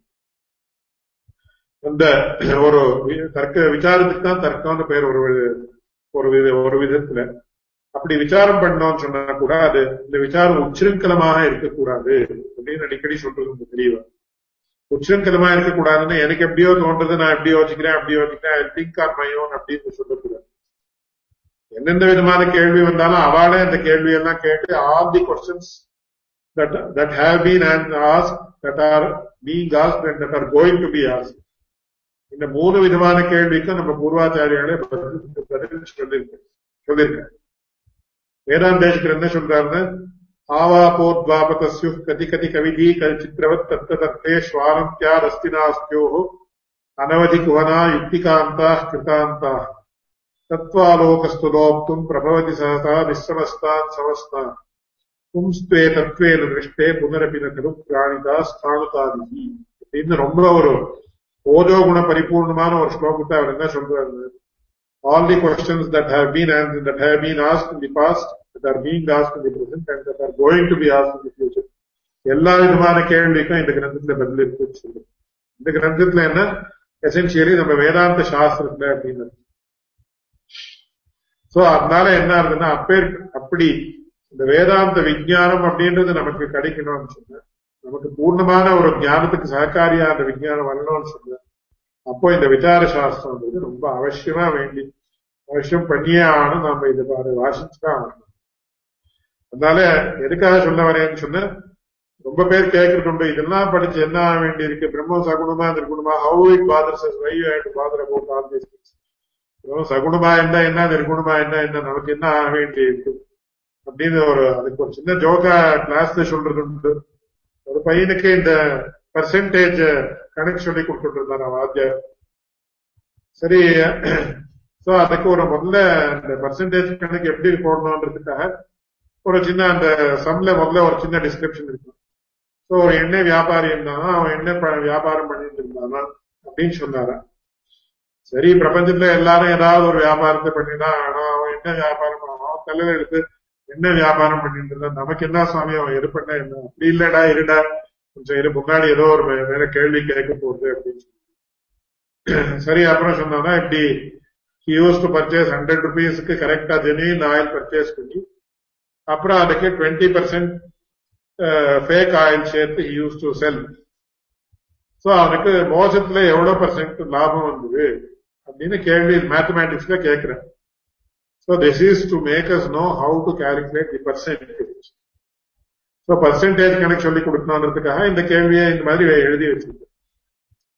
So இந்த கேள்வி கேட்டானா பதில் இது இந்த மாதிரி he used to adulterate அப்படின்னு சொன்ன உடனே, காலத்துல அடல்ட்ரேட் பண்ணாதவன் யார சுவாமி, எல்லாரும் அடல்ட்ரேட் பண்றா, பால்காரன் அடல்ட்ரேட் பண்றா, தயிர்காரன் அடல்ட்ரேட் பண்றா, எண்ணக்காரன் அடல்ட்ரேட் பண்றா, everybody is adulterated. Why are you worried about all those things?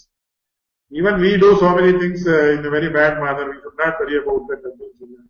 வாத்தியார் சொன்னாங்க, இவனுக்கு போய் நான் எப்படி மேத்தமேட்டிக்ஸ் சொல்லி கொடுக்குறது. அதனால நிறைய டைம்ஸ் என்ன ஆகுதுன்னு சொன்னேன். So why we should worry about all these things இந்த மாதிரி ஒரு கேள்வி வருது. பட் யாருக்கு ரொம்ப ஜெனியன்னா இந்த மாதிரி ஓஹோ ஜீவாத்மான எப்படி இந்த மாதிரி எப்படி இருக்கிறது சாத்தியம், பரமாத்மான எப்படி இருக்கிறது சாத்தியம், பரமாத்மா நடந்த குணங்கள் எல்லாம் இருக்குன்னா அது நமக்கு எப்படி புரியுது. இப்போ ஒரு வியக்திக்கு if there is a person who is in front of us, அவனுக்கு நல்ல குணம் இருக்குன்னு நாம புரிஞ்சுக்கலாம். பரமாத்மாவுக்கு சகல கல்யாண குணங்களும் இருக்குன்னா how do you understand? Because பரமாத்மான்ற வஸ்துவை நாம எப்படி புரிஞ்சுக்கணும்ன்றது ரொம்ப பெரிய விஷயம்.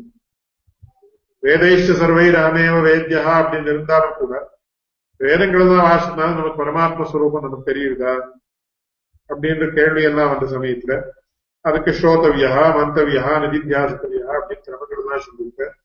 அதுக்கு மேல இப்போ பிரம்மசூத்திரத்துல மேல விசாரம் வரப்போறது 3வது அத்தியாயத்தில் எந்தெந்த பிரம்மசூத்திரத்துல பரமாத்மாவிடத்துல இருக்கக்கூடிய எந்தெந்த குணங்களை நாம விசேஷமா தியானிக்கணும், அதை உபாசனம் பண்ணணும்.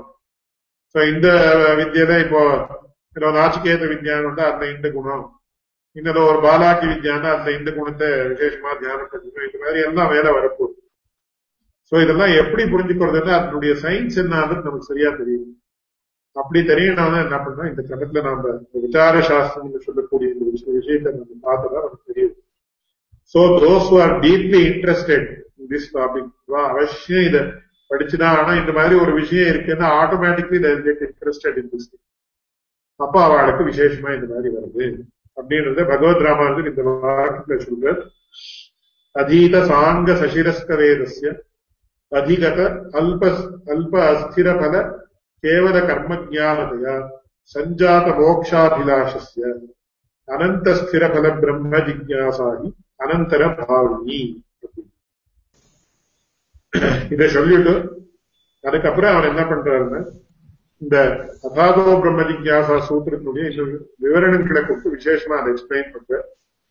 அதை எக்ஸ்பிளைன் பண்ணினதுக்கு அப்புறம் இந்த அதான்றதுக்கு அவ என்ன அர்த்தம் சொல்ற, அத்வைத்தியன் என்ன அர்த்தம் சொல்ற அப்படின்றத காட்டி how it is inconsistent with the context அப்படின்றத காட்டும். தப்புன்னு சொல்ல வரல. சாதனத்துக்கு அவ என்ன சொல்றாங்கன்னா அதான்றதுக்கு சாதன சதுஷ்டய சம்பத் நிரந்தரம் அப்படின்னு சொல்ற. அதுக்கு என்ன அர்த்தம்ன்றது அடுத்த கிளாஸ்ல அடி விவரிக்க போகுது அப்படின்னு சொல்லி அப்புறம் இவர் என்ன சொல்றாருன்னா அதான்றதுக்கு கர்ம விசாரானந்தரம் அப்படின்றதுதான் அர்த்தம் அப்படின்னு சொல்றாரு. அதுக்குதான் லகு பூர்வபக்ஷம் லகு சித்தாந்தம் அப்படின்னு பேரு. சோ அது ஸ்ரீபாஷ்யத்துல ரொம்ப முக்கியமான கட்டங்கள் இதுல லகு பூர்வபக்ஷம் லகு சித்தாந்தம் அப்படின்னு. அதுக்கப்புறம் இந்த அத்வைதா தியரி என்ன இருக்கோ அதை பத்தி விஸ்தாரமா சர்ச்சை பண்ணி இங்க பவர் போயிட்டு பட் எனிவே ஐ கண்டினியூ. அதை விஸ்தாரமா சர்ச்சை பண்ணி அவன் என்ன பண்றான்னு சொன்ன அந்த மகாபூர்வபக்ஷம் மகா சித்தாந்தம் ரெண்டு விஷயம் வருது.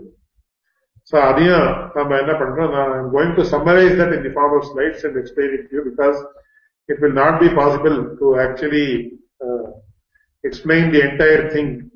பந்தி பந்தியா நாம பார்க்கணும்னா அதுக்கே நிறைய வருஷம் ஆயிடும். நம்ம ஸ்ரீபாஷ்யனுடைய பூர்த்தி விஷயங்களை அனுபவிக்க முடியாது. அதனால அந்த விஷயங்களையும் விஸ்தாரமா பார்க்கலாம். அந்த இந்த மீன் டைம் அவர் என்ன பண்றார், இந்த மகாபூர்வ லகுபூர்வபக்ஷ லகு சித்தாந்தத்துக்கு முன்னாடி இந்த அதாதோ பிரம்ம ஜிக்யாசா அப்படின்ற சூத்திரத்தை விஸ்தாரமா விவரிக்கிறார். அந்த விவரணத்தை கூட அடுத்த வாரம் விஸ்தாரமா விஞ்ஞானிக்கிறேன். சோ இந்த வாரம் இதோட இந்த கிளாஸ முடிக்கிறேன். சோ கொஸ்டின்ஸ் ஏதாவது இருந்தா கேட்கலாம். ஒரே நிமிஷம் அந்த ஸ்கிரீன் ஷேர் பண்றேன்.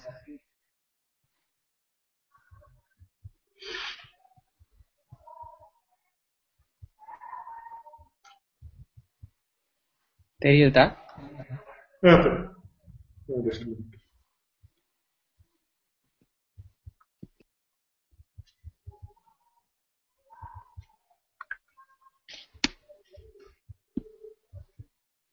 If the oldest palm leaf manuscript dates back to 600 years as per the respective, how does it support the theory of Srimad Ramanuja referring to Bodha?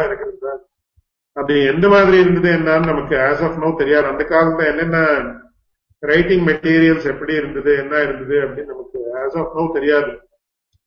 சில பேர் வந்து மேன்ஸ்கிரிப்டாலஜி பத்தி விசேஷமா தெரியாம இருக்கிற 2000 வருஷம் மேன்ஸ்கிரிப்ட் 3000 வருஷம் மேன்ஸ்கிரிப்ட் அப்படின்னு சொல்றாங்க. It is a matter of great discussion and also research. But இவர் கொத்திமங்கலம் வரதாச்சாரிய சுவாமி வந்து he spent his entire life researching manuscripts. So he has informed me that maximum the palm leaf manuscript ages back to 600 years. அதனால எப்படி இருந்தது என்னன்றது as of now we are not aware of that because even not only போதாயன கிரந்தம்ன்றது இப்போ ராமானுஜர் வந்து at least 900 years back we are talking. So 1500 years back எப்படி இருந்ததுன்னா இன்னைக்கு as of now we will not be able to know that. So we are actually as of today we are not sure how it existed, but they existed because so many other texts existed. அதனால இந்த text exist ஆகிறதுக்கு ஒன்றும் பாதகம் இல்லை. அதுக்கு மேல I think one clarification is how did they propagate the texts, the Xerox machine? அதுல முக்கியமா என்னன்னா The oral tradition was in vogue in those days. So Bhagavad Ramananda, he quotes from nearly 300 works or 200, more than 200 works. So இந்த 200 கிரந்தங்களும் அந்த காலத்துல என்ன library இருந்ததா, இல்ல iPad இருந்ததா, இல்ல வேற ஏதாவது இருந்ததா, சர்ச் ஃபெசிலிட்டி இருந்ததா, ஒண்ணுமே இருக்குது. But if he is able to quote from more than 200 texts on his own, that means he should have known all of them or at least much of it by heart or memorized it. இதுக்கு சம்ஸ்கிருதத்துல அந்த காலத்துல என்ன இருந்ததுன்னா, இந்த மெமோனிக்ஸ் நாம என்ன சொல்றோம், இப்ப வேதத்திலயும் நாம வேதாத்தியனம் பண்றதுல இது பஞ்சச்சா அப்படின்னு வருது. சோ ஒவ்வொரு அணுவாக்கம் முடிஞ்சதுக்கு அப்புறமா என்ன ஆகுதுன்னா இந்த கோவை அப்படின்னு சொல்றேன். சோ அந்த கோவையில என்னன்னா அதை நாம எப்படி ஞாபகம் வச்சுக்கணும் அப்படின்றதுக்கு ஒரு இது இருக்கு. திவ்ய பிரபந்தத்திலையும் அடிவுருவு அப்படின்னு வருது. இப்ப பல்லாண்டு சொன்னதுக்கு அப்புறம் நாம சொல்லி கொடுக்குறேன், பல்லடிவாள் ஏழண்டம் என்னாடல் வழக்கு பல்லாண்டு வண்ணம் அப்படின்னு வருது. அப்புறம் எந்த இதுல பாசனம் கூறுமினே சொல்லணுமா கூறுதுமே சொல்லணுமா அப்படின்றதுக்கு ஆதி கூறுமின் ஆதி கூறுதும் அனந்தரன் கூறுமின் நண்டமின் மின் பாடுதம் தீயுடுத்து என்னால் கூறுதும் நெய்யும் மன்னம் கூறுமினே அப்படின்னு வருது. சோ இந்த மாதிரி மெமோனிக்ஸ் அப்படின்னு நாம என்ன சொல்றோமோ அந்த மாதிரி இந்த காலத்துல எனக்கு மெமோனிக்ஸ் பேரு. அந்த காலத்துல they had so many different techniques. So அந்த டெக்னிக்ஸ் எல்லாம் ஏகாட்சர கோஷம், தியக்ஷர கோஷம், இந்த மாதிரி எல்லாம் கோஷங்கள் எல்லாம் இருக்கு. சோ இந்த கோஷங்கள் எல்லாம் மாஸ்டர் பண்ணிருந்தாரு, அது ஒரு விஷயம். ரெண்டாவது, their retention power in the brain was so huge. Even today, according to scientists, only we are using only 5% of our brain's capacity அப்படின்னு that is proved today. So அந்த காலத்துல இந்த oral tradition நல்லா இருந்தது, மெமோனிக்ஸ் இருந்தது. அதோட their capacity to retain was also so great that they used to have everything online, in the sense online in the brain எல்லாம் ஆன்லைனா இருந்தது. This is true with regard to Shankaracharya or Ramanujacharya or Vedanta, all the great Purvacharyas. I have a follow-up question. Yeah.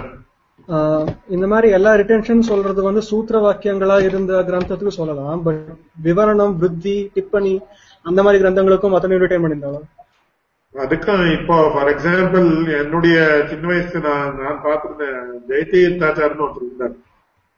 He used to know the entire Mahabharata by heart, which contained 120 slokas, almost more than 1 lakh slokas. Adukku even my father had told a story. அவருடைய ஜெயதீர்த்தாச்சாருடைய father என்ன பண்ணுவாருன்னா, இந்த பழைய காலில் அட்டம்னு சொல்லுவார், ஒரு அட்டிக் அப்படின்னு சொல்றாரு இந்த இங்கிலீஷ்ல. சோ அந்த அட்டிக்ல அவர் என்ன பண்ணுவாரா, he used to make his son climb up a ladder and sit on the attic. அப்புறம் அந்த ஏணியை எடுத்து விடுறாங்க. சோ நீ இன்னைக்கு 50 ஸ்லோகாஸ் பை ஹார்ட் பண்ணி சொன்னதான் I will let you come down அப்படின்னு. இன்னைக்கு பார்த்தா இது கொஞ்சம் ஸ்ட்ரேஞ்சா தெரியல நமக்கு. பட் என்ன ஆயிட்டு, he used to learn 50 slokas. And one very important notable point is, இப்போ suppose a person learns 50 slokas per day. இப்போ இன்னைக்கு 50 ஸ்லோகாஸ், ஃபர்ஸ்ட் 50 ஸ்லோகாஸ் learn பண்றதுக்கு 3 hours ஆச்சுன்னா, நாளைக்கு நெக்ஸ்ட் 50 ஸ்லோகாஸ் learn பண்றதுக்கு it will take 2 hours 15 minutes or 2 hours 45 minutes. Next day it will be 2 hours, next 50 slokas it will be 2 hours, 2.5 hours. அப்புறம் ஒரு ஸ்டேஜ்ல என்ன ஆகுதுன்னா, within 1 hour he may be able to memorize 50 slokas. Brain உடைய power அந்த மாதிரி. So இதுல என்ன ஆகுது, இட் இஸ் நாட் ஸ்ட்ரேஞ்ச். இப்போ நம்ம பூர்வ இதுல 4 வேதங்களும் கனாந்தம் சொல்லிட்டு இருந்தா, நாம I have seen with my own eyes, எங்க சொன்னாலும் சொல்லிட்டு இருந்தா நமக்கு தெரியும்.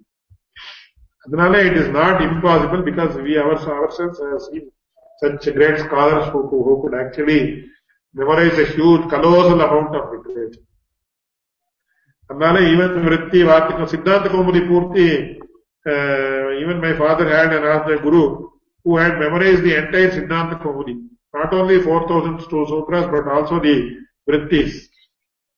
அதனால the mind, human brain power is so huge that இந்த மெமரைஸ் பண்றது it is nothing for Indians, as far as Indians are concerned.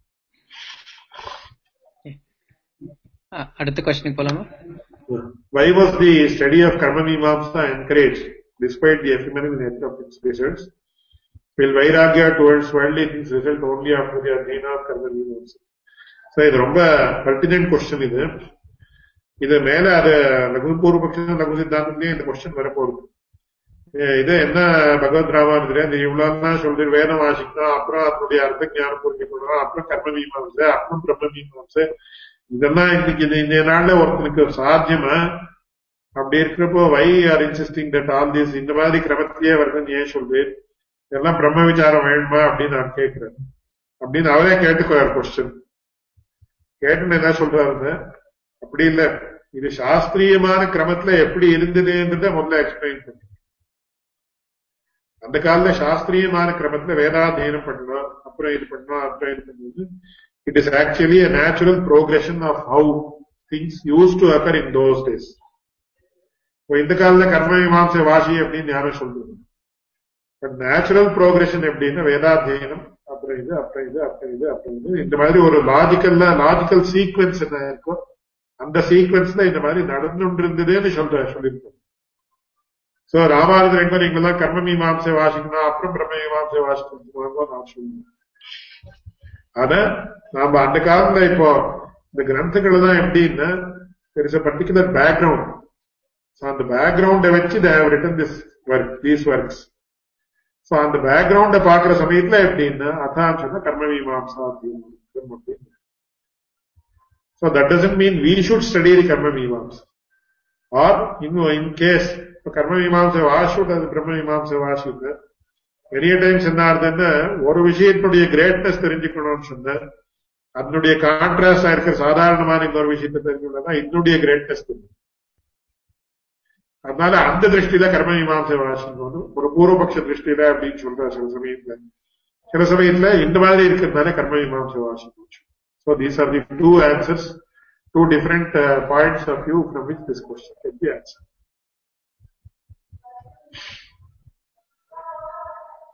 Without next question போலாமா இல்ல கிளாரிபிகேஷன் வேணுமா?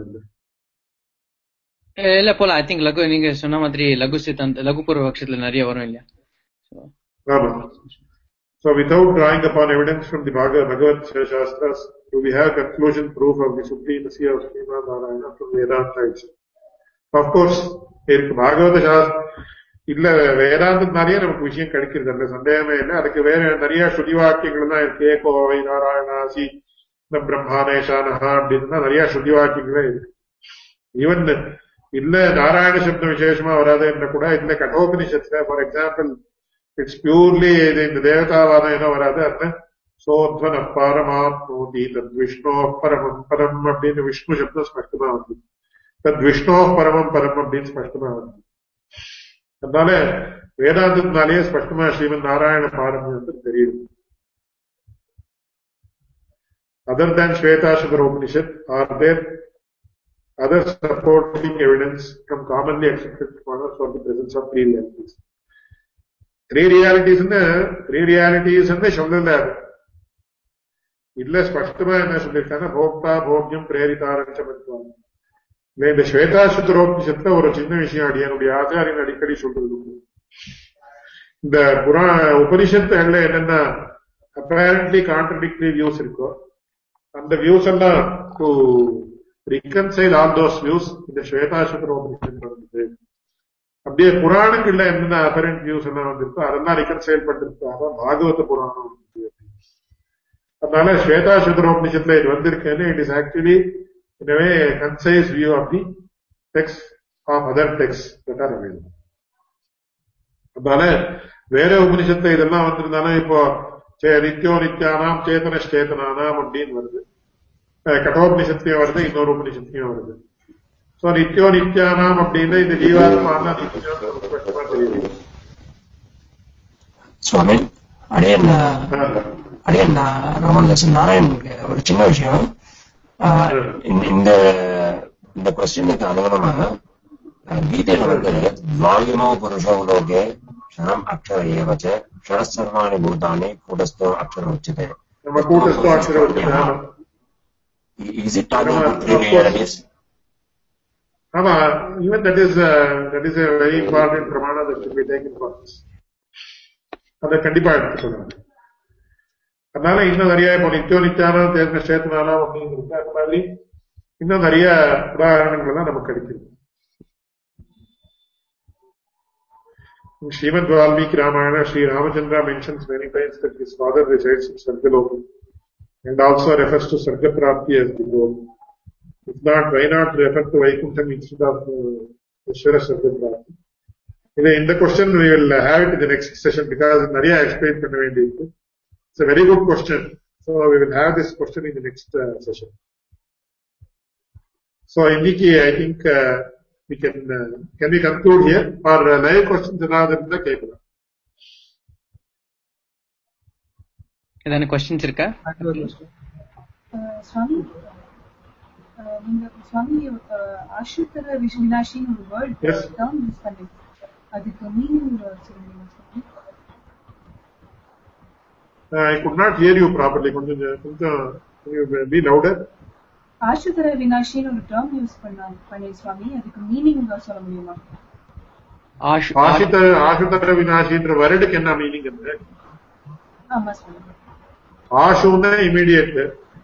Ashutara more immediately and very immediately அப்படின்னு சொல்லிட்டு Ashutara Vinashina, that which are come to an end very soon அப்படின்னு Ashutara Vinashi.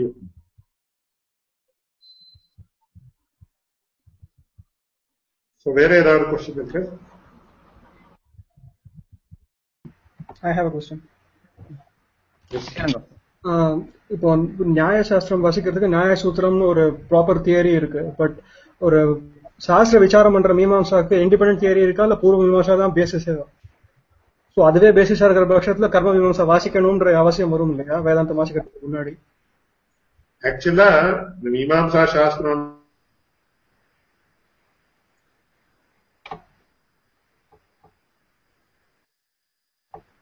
Cut ஆயிடுதா?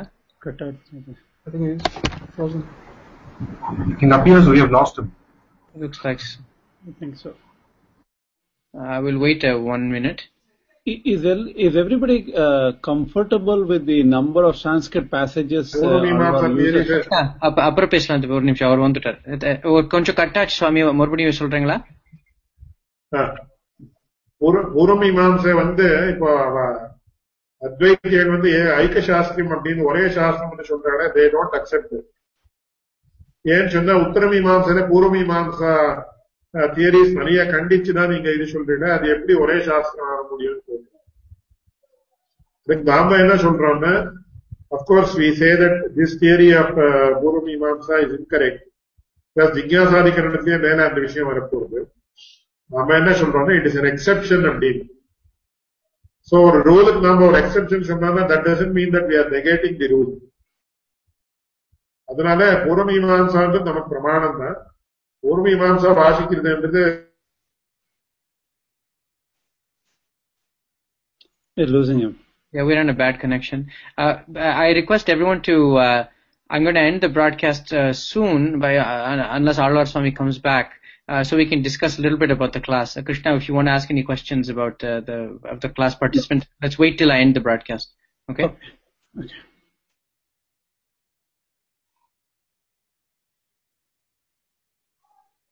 Okay. So with thanks to Alwar Swami and everyone, I'm going to end the broadcast, but please don't leave the call. I think the class material officially is over, but we can discuss whatever matters. And if Swami comes back, Kelvi Kekla. Just stop the broadcast. 1 hour.